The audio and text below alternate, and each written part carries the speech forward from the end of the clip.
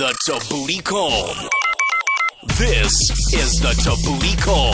Hello. An incredible story, really. It's of Brenton. He was 15 years old when he was hit in the neck by a stray bullet that his brother accidentally let off while playing with a gun. After 8 months in hospital, he was told that he was never going to walk again.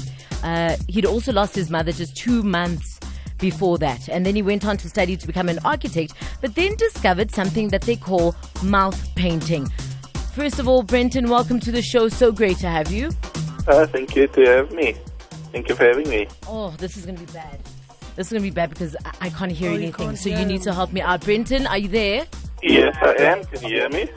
I can hear you, but it's not so great. Our lines are giving us issues today. But, I want to start by going back to the time when you got hurt by an accident, obviously, that your brother made. How did you and him deal with that? I was just initially, my main thought was being strong for the family. Like you said earlier just now, that it just be 2 months before that we lost my mum. So my main thought was just trying to be strong for the family. Seeing as we just experienced a major tragedy in the family. Mm-hmm. And then your life changed completely after that because you then discovered painting with your mouth. Yes, I saw a few friends that I moved into a house for physically disabled people in Kels River in 1999, and I saw them doing artwork with their mouth, and it was really interesting to me, especially since I had nothing to do, idle. I didn't want to do nothing, sit still and do nothing. I still had my dreams of doing architecture, but at that moment I was unable to do that, so I just started doing that, yes. And what are some of your favorite subjects to paint?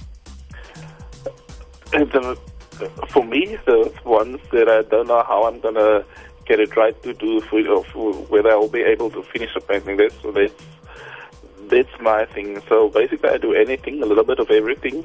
Faces, animals, seascapes. But I get a great thrill from not knowing whether I'll be able to finish the painting. Or not. And where can people see or buy your work if it is up for sale? Hey, we've got a head office. I do work for the Foot and Mouth Painters Association, so we've got a head office in Zords. In Zords, yes, in the Pre-Cap Center in Zords. We've got an office there, and then we've also got a shop in Hartenbos. But some of my artwork are also on my Facebook page. It's just Brenton Mouth Arts. And some of the stuff on there is still also for sale. And Brenton, just to wrap it up, a lot of people go through very difficult times in their lives. But yours is, sure, I can't even imagine. What is it that you think got you through and made you feel like, you know what, despite what has happened to me, I'm not going to become a victim of my circumstance? For me, prayer helped a lot. When you're in that deep, dark hole and you've got nowhere to go and you don't know how you're going to survive, that helped me a lot. And also meeting other people, other disabled people, when you see other people being much worse off than you, then you realize that you've got nothing to complain about, and there's still so much for you to live for, and still so much that you can do and accomplish in life, and also how you can be a positive influence in other people's lives. Brenton, you are a positive influence in all of our lives. Thank you so much for your time, and thank you for being a great motivation.